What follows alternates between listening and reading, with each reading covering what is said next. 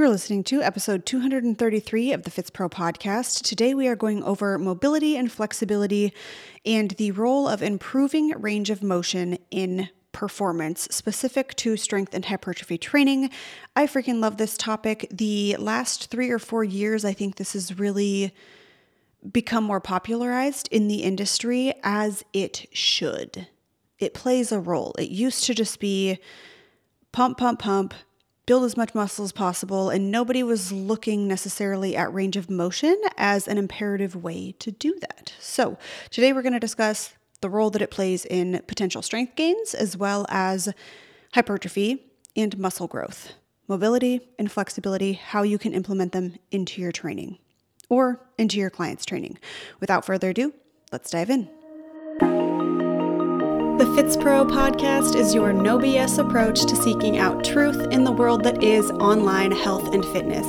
You'll see through the lens of the trainer, the trainee, and the entrepreneur. I'm your host, Annie Miller, certified strength and conditioning specialist, entrepreneur, lover of sleep, lattes, and dinosaurs, aka not your average Fitspo, and my aim is to help you grow your mind, body, and business through knowledge and authenticity so that you too can become a FitzPro.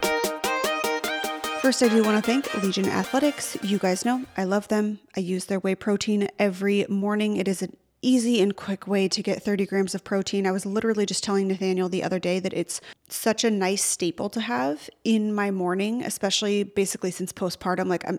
Annie does not have time to make herself breakfast. So I down 30 grams of protein, of their whey protein. Cocoa cereal is my go-to. It's less chocolatey than chocolate. It's a more muted flavor, and I just love it. I drink it with water every morning, right after I get baby up. And then I have a bagel or some kind of fiber, cream cheese, etc., something to actually eat. But it allows me to get 40 to 50 grams of protein right in the beginning of my day, and it's just a really easy win. So if you are looking to implement either what I consider to be like supplements as far as creatine, pre-workout, whey protein, etc., or if you are looking to just access high quality vitamins, then make sure that you check out Legion. Go to buylegion.com, BUYlegion.com. Use code Annie at checkout to save 20% off your first order or get double Legion reward points. So flexibility, to be clear, is the capacity for mobility. I'm going to say it again. Flexibility is the capacity for mobility, just as muscle mass is the capacity for strength output. Mobility can certainly make for superior strength and hypertrophy. I mentioned in another podcast recently that more and more I view mobility as youth. It's a pillar of youth. It is an indicator of youth. I think that's my current hypothesis and belief. I reserve the right to change my mind. Range of motion can be looked at in passive and active lenses. So passively, that's where we see flexibility. Think about sitting in the splits or doing a pec stretch in the doorway. These are passive or assisted ranges of motion. They are not mobility, they are flexibility. Those two things are different. Even though they are sometimes used interchangeably, they are not the same.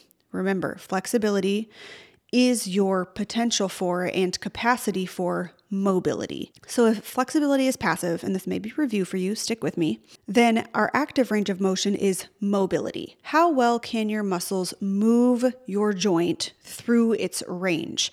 Think about sliding into a straddle and using your adductors to pull your legs back up and together. Or for the pec example again, doing shoulder cars. What is your shoulder's mobility? What is your shoulder's current range of motion that you can actively take your shoulder through? Can you simply and slowly take your shoulder through internal and external rotation as you flex and extend your shoulder in as large of a circle as you possibly can? That's mobility. If you've ever sat in a 90-90 with your legs, okay? So we've done 90-90 where you're leaning forward and you're stretching your glute, right? That's great. Passive range, flexibility.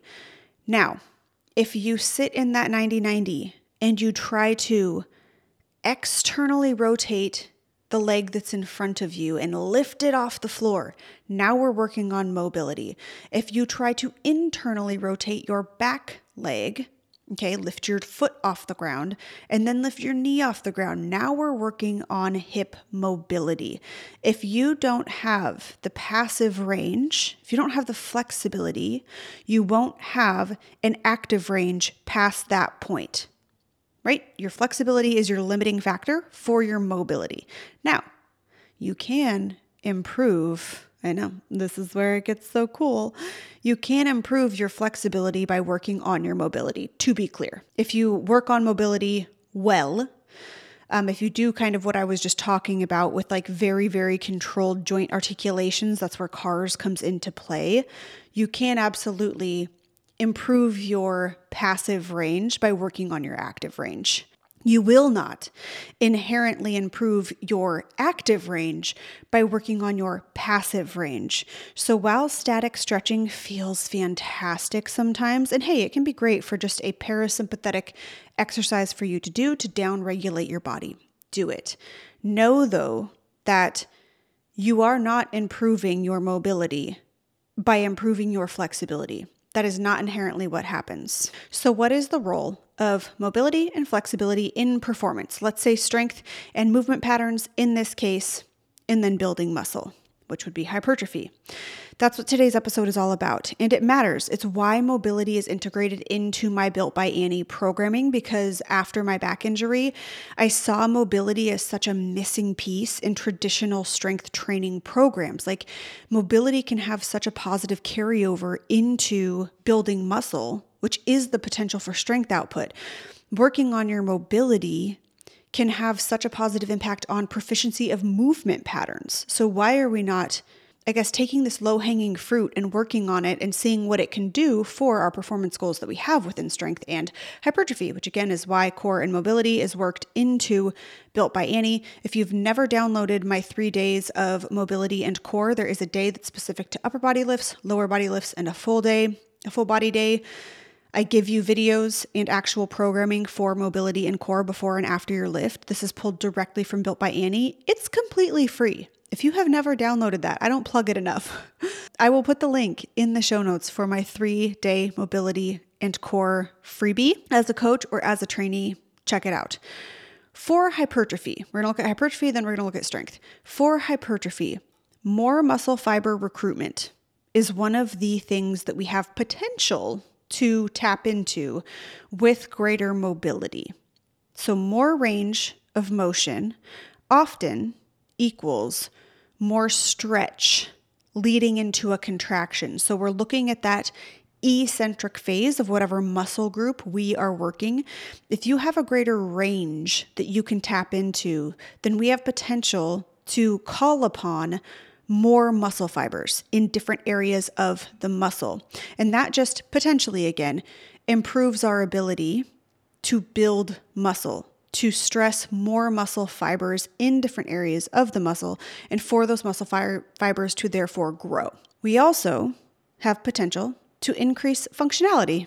More range means that hopefully we are safer and able to get into more positions, which again, kind of goes back to if we can do that, then we can access more muscle fibers, potentially build more muscle, yay, hypertrophy. You also have the potential, I will say potential. It is not guaranteed. Having more mobility does not equal less pain inherently. In fact, hypermobile people struggle with pain a lot compared to someone who's kind of in that middle ground. So you do have potential to decrease pain though, if mobility is a limiting factor that is causing pain within your hypertrophy and strength training. The last one we have underneath this hypertrophy umbrella is more range equals potentially more time under tension. Now, if you're keeping the tempo the same across a larger range, you're just moving quicker, so you're not accruing more time under tension.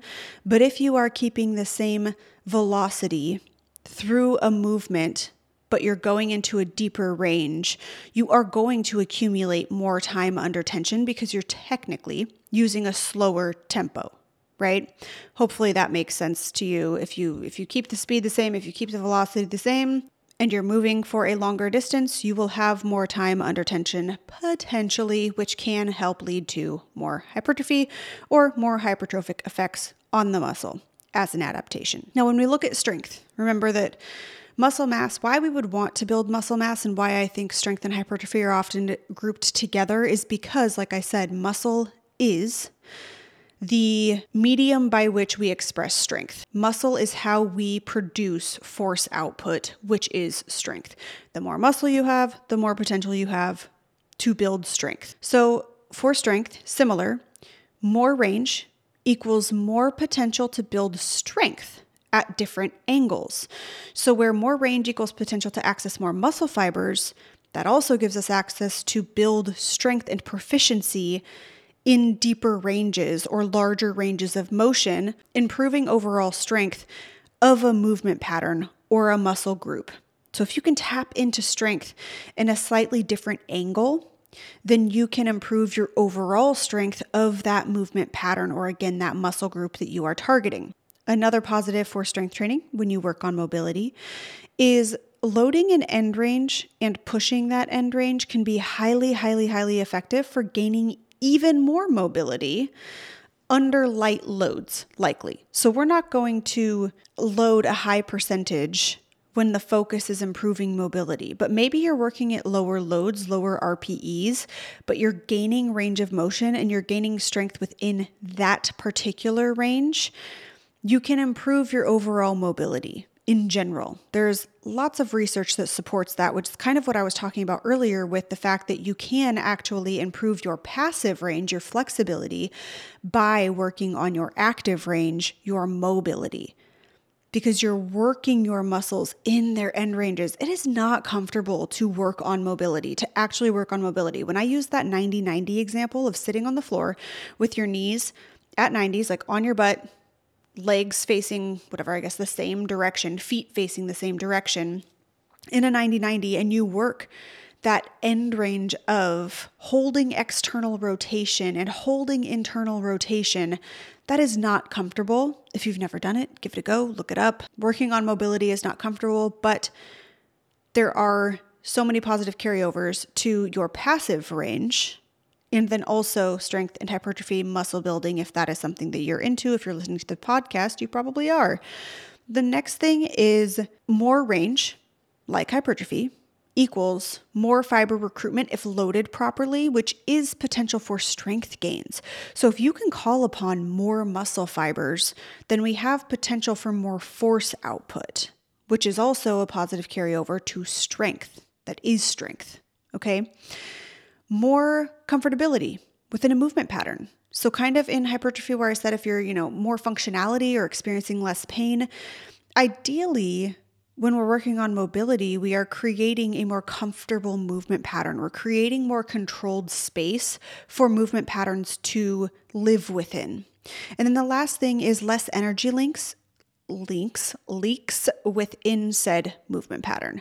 Whether you're doing a squat, a deadlift, a pull-up, I don't care what the movement is. If we are improving mobility and improving a joint's end range and our muscles' ability to control that end range, then we may have less energy leaks because we have built a more proficient movement pattern. We have control through the entire movement pattern, if that makes sense. As I said earlier, hypermobility is also a thing, and it's very important that we gain stability in addition to flexibility. Flexibility being that passive range, mobility being the active range. Within that active mobility, we want to make sure that we are creating stability in the joints, but generally for most people, there are few downsides to gaining mobility and strength. Hopefully today's episode made clear some of the benefits that can come from working on mobility. Like I said, mobility is worked into Built by Annie. It is one of the, I would say it probably comes up in 80% of the testimonies that we get about Built by Annie, is just that people feel so much better having mobility built in daily to their program. It adds maybe 5 minutes to the program, and it is applicable to whatever day they're working on. So hopefully a lot more programs do implement this. I'm not saying I'm the first by any means, or that mine is even the best. If you follow Knees Over Toes or ATG, they, are all about mobility. So be curious. I don't have any other suggestions as far as programs that do implement mobility, but work on it. Know that static stretching, it's probably not your best bet if actually improving mobility is your goal. So Wealth, I believe, is one of the companies. It is the shirtless dude that left Move You. His company is really, really great when it comes to mobility. He shares drills all the time. DocGen Fit shares drills all the time. So if you are looking for a way to just kind of be your own guinea pig, check those accounts out. Do a Google, join Built by Annie or get my free download if you have no other option, or if you would actually like to do that. So check the show notes for all of those links. If you are not on my main mailing list, check it out. We have options for you. Go to anniemiller.co/news. Thank you guys so much for tuning into the Fitsbro podcast, and I'll catch you in the next one.